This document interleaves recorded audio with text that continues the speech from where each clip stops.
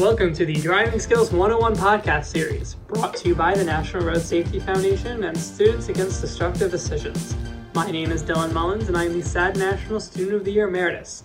I'm joined here by Rick Burt, SAD's President and CEO. Rick, how are you doing? Great, Dylan. Thanks for having me today. Of course. Rick, what skill are we talking about today? One that we don't think about often enough, left-hand turns. So Rick, what's the deal with left-hand turns? Why is this getting its own episode? Dylan, I don't know if you remember first learning to drive, but there's nothing that's more confusing than an intersection. And when, who can turn where, and how to make all of that happen. So unfortunately, intersections have become one of the most deadly spaces in America for roadway users, particularly for new drivers who are trying to figure out how all of these lanes work and when to turn where and for what purpose. So Rick, when a teen approaches an intersection, how should they go about successfully turning left? Yeah, the first thing is to always be aware of your surroundings. Know where other cars are, be making eye contact with other drivers.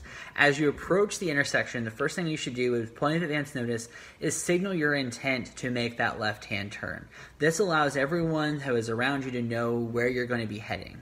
Then, as you approach the intersection, make sure that you turn the wheel gently. Most of those crashes are caused by people jerking the wheel too abruptly, gunning it, going without making sure that oncoming traffic is clear. That's where crashes tend to really happen.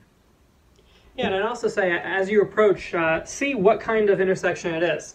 Because in some cases, you might just have a green light or a delayed green light, or you might have a left green light that will tell you to go forward. Yeah. So really make sure you're aware of your surroundings in terms of when you know to go to turn left. There's also a lot of confusion on how to interact with pedestrians when you're making a left-hand turn.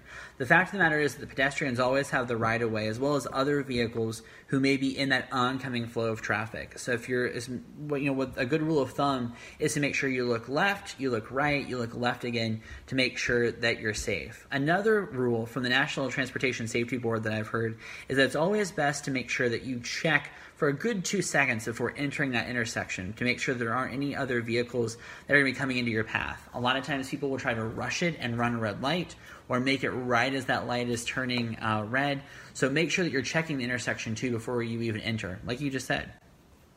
Yeah, and I know in New Jersey even, you actually have to know you want to make a left-hand turn well before the intersection. We have something called jug handles where you actually have to exit right in order to turn left. Now, that might sound crazy from someone who's not from the Northeast, but it's that type of thing where you really have to make sure you know where you're going and that you're aware of your surroundings. Yeah. I think this, again, is where parents can be so helpful in setting good driving expectations and really practicing the skill. According to the National Highway Traffic Safety Administration, 61% of the crashes that took place while turning at an intersection involved a left-hand turn. So it's something that we really don't think nearly enough about as drivers. And so it's going to take all of us working together, particularly teens, engaging their novice drivers in this practice to really have a good understanding of how this whole left-hand turn thing actually works. Now, in terms of a parent who's teaching their child how to drive for the first time, what do you think the best way to approach this conversation is? The first thing I would do is, as a parent, I would get behind the wheel myself and have your teen ride with you. Just going through the intersections again and again and again, and actually make those left-hand turns. Kind of talk out loud, like what your thought process is. How are you judging distances? When do you know that it's okay to turn? So that way they can really hear your stream of consciousness and then start to pick up on some of those things they should be looking for. The next most important thing is to actually get them behind the wheel with you in the passenger seat and then talk them through that process. And then as they get more confident, have them talk you through the process. Okay, I know I'm coming up to an intersection. My signal is on. Exactly what you would do. Imagine if you were a new pilot training on how to land the plane or take off the plane. Those same practices apply here. Talk about the importance of those turn signals. I think so often we all get frustrated with motorists who don't use those signals and cut over and cut across. So that's why it's so important to make sure that you're letting everyone know what your intentions are when you're getting on the roadways. And, making sure that you're also pointing out, quite frankly, when other motorists are doing something incorrectly. When there's someone who's in front of you that's saying, oh, they're turning way too quickly, they're cutting it too close to red light, there's not proper following distance. What do you do if you're still in the intersection for trying to make a left-hand turn and the light turns red?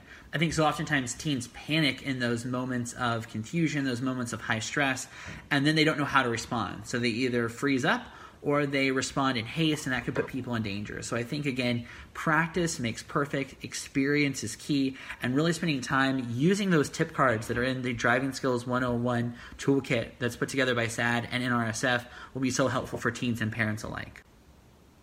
Yeah, Rick, you mentioned that, that feeling of nervousness and that feeling of panic that might come along in those types of situations, but maybe even just in general for a new driver. And I think the best way to alleviate those fears is just practice, like you said. Really, there's no substitute for a good experience and really making sure that you develop these skills and feel confident in these skills in terms of becoming a good driver. Yeah, you're right. It all goes back to practice, getting comfortable, and learning how to drive those skills. Again, we wouldn't put an astronaut in space without extensive training. We wouldn't put a race car driver in behind the wheel. We wouldn't put an athlete in the game. It all goes back to practice, and that's what's so important about developing these skills. Well, Rick, I think that about does it for talking about left-hand turns. A special thanks again to the National Road Safety Foundation for making this podcast series possible. Until next time, drive safely.